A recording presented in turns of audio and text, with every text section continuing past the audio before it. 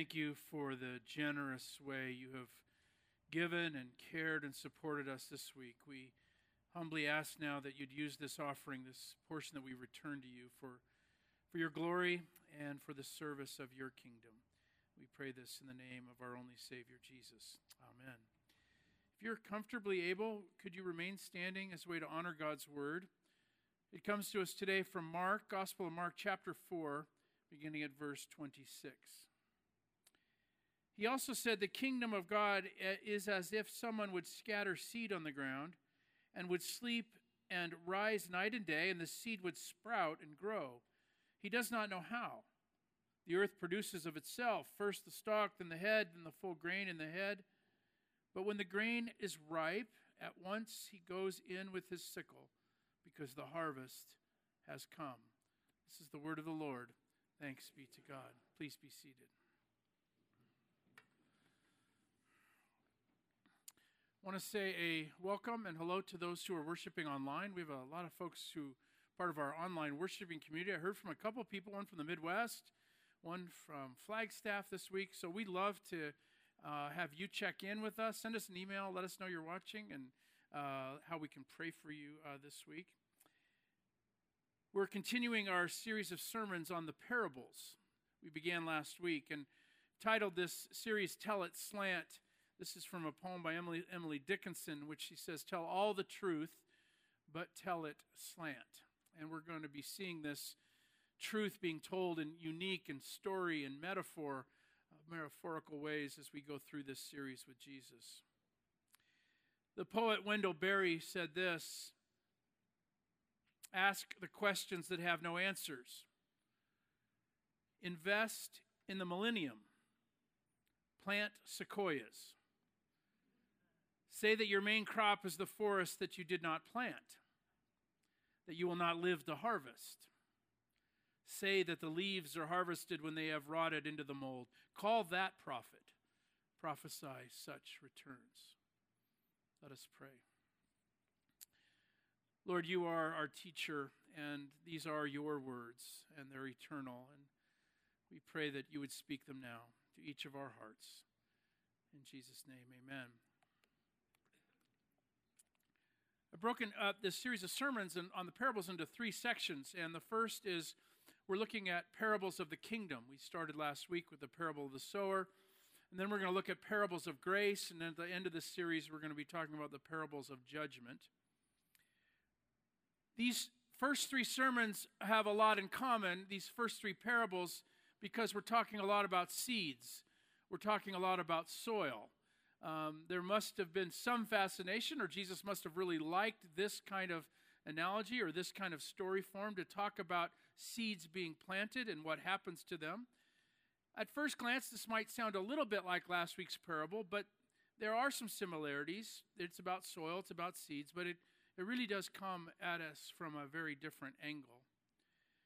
Jesus said God's kingdom is like, now remember, he's talking about his kingdom. This is what my kingdom is like, he says. It's like a seed thrown into a field by a farmer. And then he goes to bed and he forgets about it. Now think about this. Jesus is saying, this is what my kingdom's like. My kingdom is like a farmer that throws seed in the ground and he goes to bed. The seed sprouts and grows. He has no idea how this happens. The earth does it all without his help. First a green stem of grass, then a bud, then a ripe grain. When the grain is fully formed, he reaps harvest time. Now, when Jesus is talking about his kingdom and he likens it to a farmer who scatters seeds in the ground, the word here, the Greek word here he's using is the word balo, from which we get our English word ball. Balo expresses an action stronger than our English translation scatter. The farmer is throwing the seed into the ground. It's a very intentional move. He wants it to stick. He wants it to penetrate the soil so that it'll have a good chance of germinating. But then notice what the farmer does next. He goes to bed. He waits. He trusts. She sleeps well, knowing that she has done her part. Robert Capon suggests that in our passage is one of the most remarkable lines of Scripture. The earth, he says, all of it, mind you, good, bad, indifferent, bears fruit of itself automatically. Just put the kingdom into the world, throw seeds, put it into any kind of world, not only the world of hotshot responders or the spiritually elite, but into a world of sinners, deadbeats, and other poor excuses of humanity, which, interestingly enough, is the only available world anyway. And it will come up. It will come up perfect kingdom all by itself. According to this parable, citizens of that kingdom, followers of Jesus, citizens who want to be a part of that kingdom, have three main tasks: throw seeds, sleep well, and watch it grow. We are called to throw seeds into the ground. We want them to stick. It's one of the great tasks of the spiritual life of following Jesus, is to be people who plant seeds and throw them. We plant the seed of God's word. We throw seeds when we read Bible stories to our children. We throw seeds when we, sitting over coffee with a friend, lean over and ask this question: what is God doing in your life? We're just planting a seed. We throw seeds when our youth leaders and Sunday school teachers patiently love our children and they teach them the mysteries of God. We throw seeds every time we forgive someone. We throw seeds when we generously give to the poor. We throw seeds when we care more for others than for self.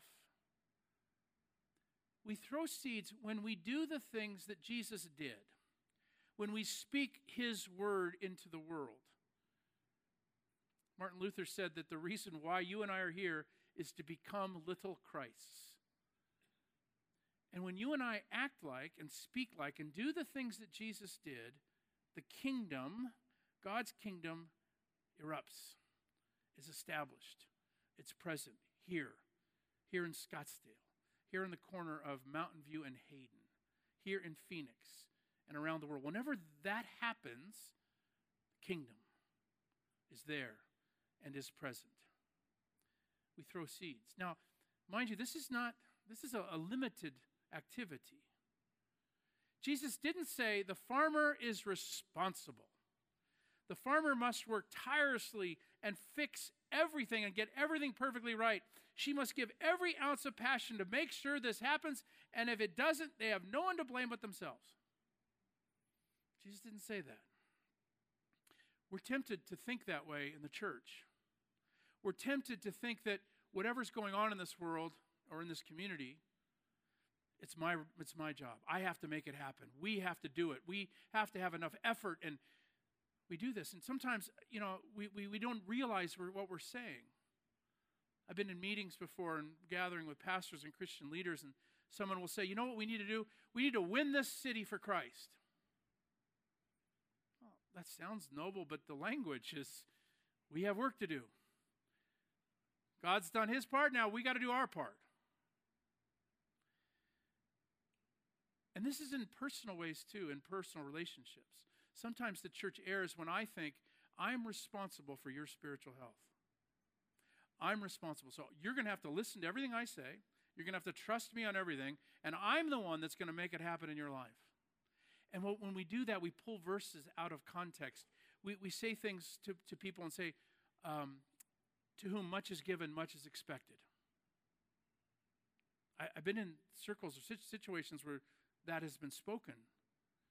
And it makes it sound like, hey, I'm responsible. Or, you know what, God's done his part, but he's on vacation now. He gave you a lot, but now you better pick it up, pal. You have to earn that. And it's all works righteousness, and it all is people-centered, and it's all putting it on our shoulders. But that's not what Jesus is saying here. Notice how limited the farmer's activity is. He just plants the seed. That's it. God's responsible. God builds.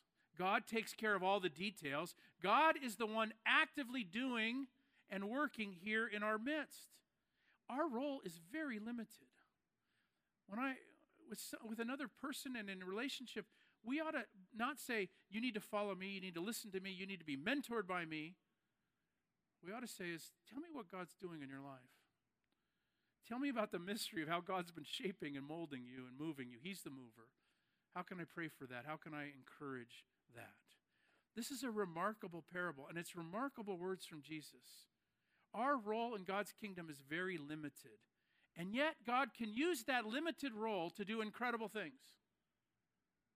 Incredible things. He invites us to say, hey, you want to be a part of this? You get to plant the seed. And then you have no idea how this thing's going to grow. That's what he says here. Sequoias can grow from one little seed. I love the story of Francis Collins. You know, he was the author of the wonderful book, The Language of God. He was the director of the NIH under President Obama, and he and his team helped break the genetic code for cystic fibrosis. This remarkable physician and scientist one of most of our time. Back in the day, he was an atheist, and he was in a hospital as an attending physician in residency at Johns Hopkins. And one night, he went to go visit an elderly patient in her room, and she was close to death. And he was amazed at how calm she was. She just had this sense of peace, and he could just see in her, even though she was close to death, this inner joy in her life. And that kind of blew him away, like, you're about to die. What is this? And he said to her, you're an amazing person. Where do you get this strength? So struck by what this woman had. And she looked up at him, and she said this, Doctor, do you believe in God? And he said, well, I don't know. And she said, well, I do. That was it. That's all she said. You see the seed that was planted? It's not an overwhelming role. She didn't explain all mysteries to him. She didn't say, you know what, I'm going to take you on as a project. That was it. But that seed struck a chord in his life. Do you know that very day he left the hospital, he drove to the first church he could find. He was just driving around. There was a church. It was a Methodist church. He went in and said, can I talk to the pastor? And he said, can you help me understand Christianity? And that pastor patiently sat him down, and they shared and they talked, and he planted some seeds. And then as Collins was leaving, the pastor handed him a copy of Mere Christianity by C.S. Lewis. Isn't that wonderful? And the rest is history. We plant seeds. We just say what we've seen. We tell people, you know, God's in my life and working in my life. I see God in my church, and I see God working in this community, and we don't have to explain all mysteries. Then the farmer, Jesus says the farmer, after he plants the seed, he sleeps, goes to bed, sleeps well.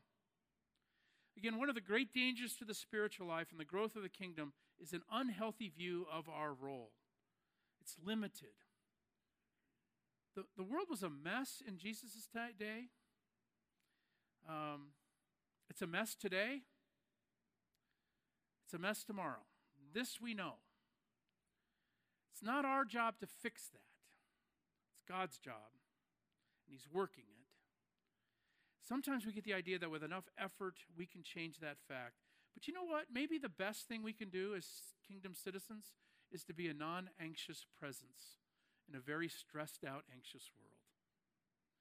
Maybe the best thing you and I can do is simply be at peace, go to sleep, and say to others on Sabbath rest, He's got this. It's going to be okay. He's going to make it work. He's going to finish the story. Maybe that's the best seed we can plant, is to be non-anxious about it all. I trust in my Savior. Yes, it might look hard and messy and difficult, and who knows where it's going, but guess what? We have a King that allows me to sleep at night knowing that He's got it. And by the way, this kingdom is doing remarkably well. This kingdom of God is doing remarkable well. It's thriving. It's thriving here in our city. We may be too cynical to see it. We may be too anxious to see what's happening. But here across the street, in all kinds of places, the kingdom is thriving. People are sacrificing and forgiving those who hurt them, and they're loving people who don't deserve it. The poor are being cared for. It's all around us, and it's thriving because God is working. God is doing. We can sleep well at night. We plant seeds, and then we trust God to do the rest. Let God do the growing. There might be many nights when we sleep when we will see little or no growth. That's what a farmer doesn't see everything happen at once. There might be nights when storms come. We'll wonder if the planting took hold. There are no guarantees. We do our part. We trust God. And when we get overwhelmed by our hard labor, the thing we most want to know is what's my responsibility? What do I have to do? Do I have to do something more? Do I have something else? Am I doing any good? Change seems slow in coming. That's God's business. It's God's concern. You know, I think it's fascinating that when the Apostle Paul wrote to the church in Philippi, he began writing not about their work. So if he was writing to us today at Mountain View, Paul would not start by saying, Mountain View, you've got work to do. Do you people understand the great challenge in front of you? You know what you got to do to clean up the city, to make things work. He doesn't do that. You see, we're never going to be able to trust in what we're called to do unless we understand what God's work is, what he's doing. Paul was imprisoned in Rome near the end of his life. He was writing after years and years of hard labor, but he began his insights. He began when he wrote to the Philippians, and he said this, listen, I am confident of this. Now, he doesn't say, I'm confident that you all are going to pull it together. I'm confident that this church is, going to really make a difference. No. Paul said, I'm confident of this. The one who began a good work is the one who will bring it to completion by the day of Jesus Christ. Did you hear that? Paul wrote and said, hey, guess what, gang? Guess what, Mountain View? God started something. He's continuing it. He's going to bring it to completion. Trust him. He's doing great work. Now, this doesn't mean that when we say we sleep well and rest, that doesn't mean we're passive and uninterested. We sleep well because we know that God is in charge. We do have work to do. We plant seeds. We throw seeds. And we stay engaged in what God's doing in our community, in our world. You know, it strikes me there's really two kinds of Christians. There are, on the one hand, summary Christians. You know what summary Christians are? Summary Christians are always upbeat and happy about everything. You know, when there's tragedy in the world, summary Christians say, well, yeah, that's bad, but God's got this. He'll send responders. He'll make it happen. Summary Christians don't see any inconsistencies. They're always upbeat. They're prayerful. They talk about God a lot. They listen to Christian music on the radio when they drive around town, and they just seem to be always upbeat and positive about everything. Do you know a summary Christian? Do you know people like this? They can just sing and yeah. There's also a group of Christians we might call wintry Christians. Wintry Christians are up at 2 a.m. and they hear about things happening in our world in the news, and they wake up at 2 a.m. and they're full of all kinds of questions, and they pray to God and they say, God, why is this happening? How long, O Lord? Lord, I don't understand. Why? They protest and they lament and they feel deeply the things that are happening in our world. Summary Christians, they don't feel what's happening. They know and they trust and they sing and they're happy. You know, when you read through the Psalms, some of them sound awfully summary. Some of them sound very wintry, actually. How long, O Lord? Where have you been? How come you're not working? We need you right now. Do you know in this church we have both? That's a good thing, right? We really do need both. But do you hear in both camps, they're not passive. They see the world as God's kingdom, what God's doing. Some have complete confidence and trust, and everything is. The others say, God, I know you're in charge. I know you are, and I need you here and I'm working. That's part of what sleeping well means. It's just trusting in all circumstances that God is working. And then finally, the farmer's job is to marvel at what grows and comes out of the ground. Throw seeds, sleep well, be non-anxious. And then when something does come up, to go, wow, how did that happen? And to marvel at it and say, look at what God's done. Isn't that wonderful? To have eyes to see. That's why we're here this morning, is to remind each other every Sunday, hey, God's kingdom is working. Do you see it? When I was in junior high, my family decided to switch churches. And we switched to a Presbyterian church, and the pastor of that church was a man named Don Williams. And I had never heard anyone teach the Bible the way he did. It was passionate and full of life, and it was clear that he loved God's word. And his teaching, even when I was in junior high, had a profound impact on me. Don Williams, just a master Bible teacher, so gifted. And I remember every Sunday just sitting and listening, and it was amazing and wonderful. And then I grew up a little bit, and I went to college, far away, and to drive to school, I'd have to take my little Volkswagen Bug, and back then we had cassette tapes. That's the only thing we had. Remember cassette tapes? And I was about to make that long drive to college, and I noticed in our garage that my dad had a box of cassette tapes. I thought, well, I'm going to get real bored here. I got to get something. So I pulled a few tapes out of this box, and they were all by a man named Earl Palmer, and he was a Presbyterian pastor. My dad had loved Earl Palmer, and so he had collected a lot of his tapes from conferences, and so I began listening to Earl Palmer on that drive. Wow, what an amazing Bible teacher.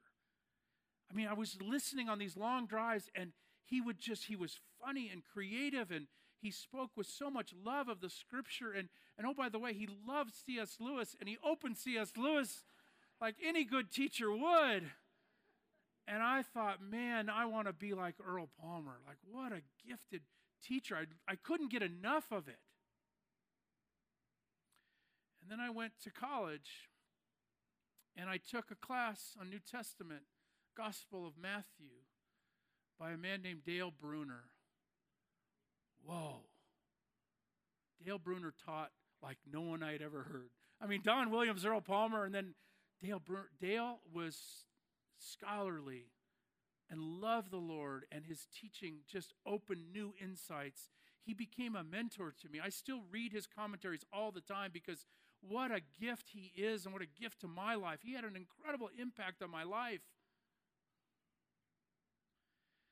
And then I went to seminary, and the president of my seminary was a man named Tom Gillespie. And he taught me about scholarship and about love of the church. And he had a great impact on me in my life. Just listening to him and watching how he conducted and how he led students was amazing. Why am I telling you about these four men? I'm telling you about them because they had a great impact on my life. I don't think I would be here if it wasn't for the seeds that they planted. But here's the thing. All four were in the same college Sunday school class at Hollywood Presbyterian Church, led by a woman named Henrietta Mears. Henrietta Mears. This is back in the day in the 50s and 60s where women were not allowed to be pastors. And so, I mean, if you're going to script this out, this doesn't really work this way. And yet she, through her teaching, impacted these four.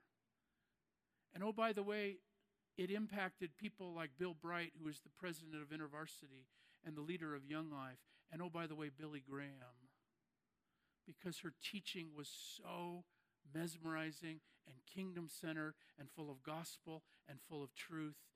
I look at my life and the people that have impacted my life, and I look back and I trace it back from a Sunday school class taught by a woman named Henrietta Mears.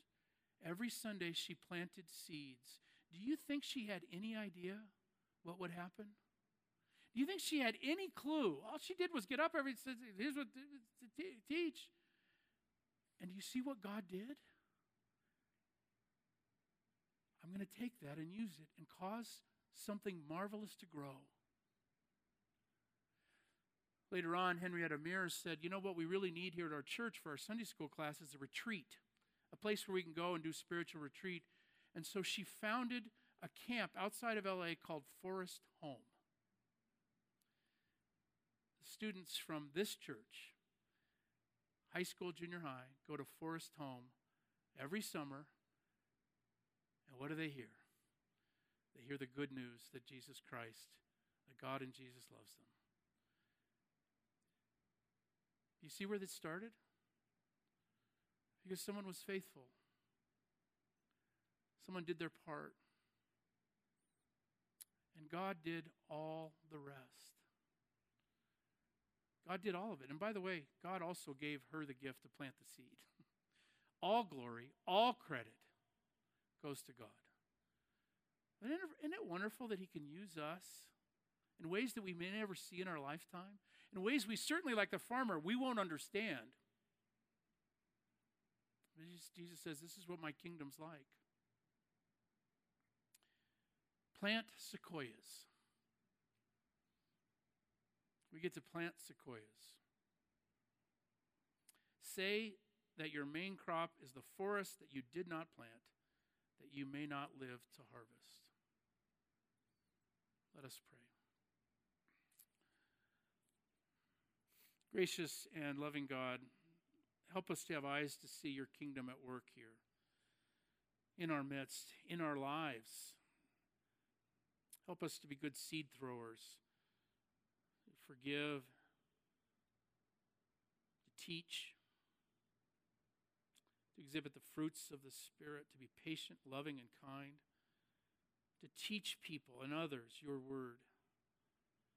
Lord, then help us to be non-anxious and trust in the work that you're doing. It'll be all for your glory. We pray this in Jesus' name. Amen.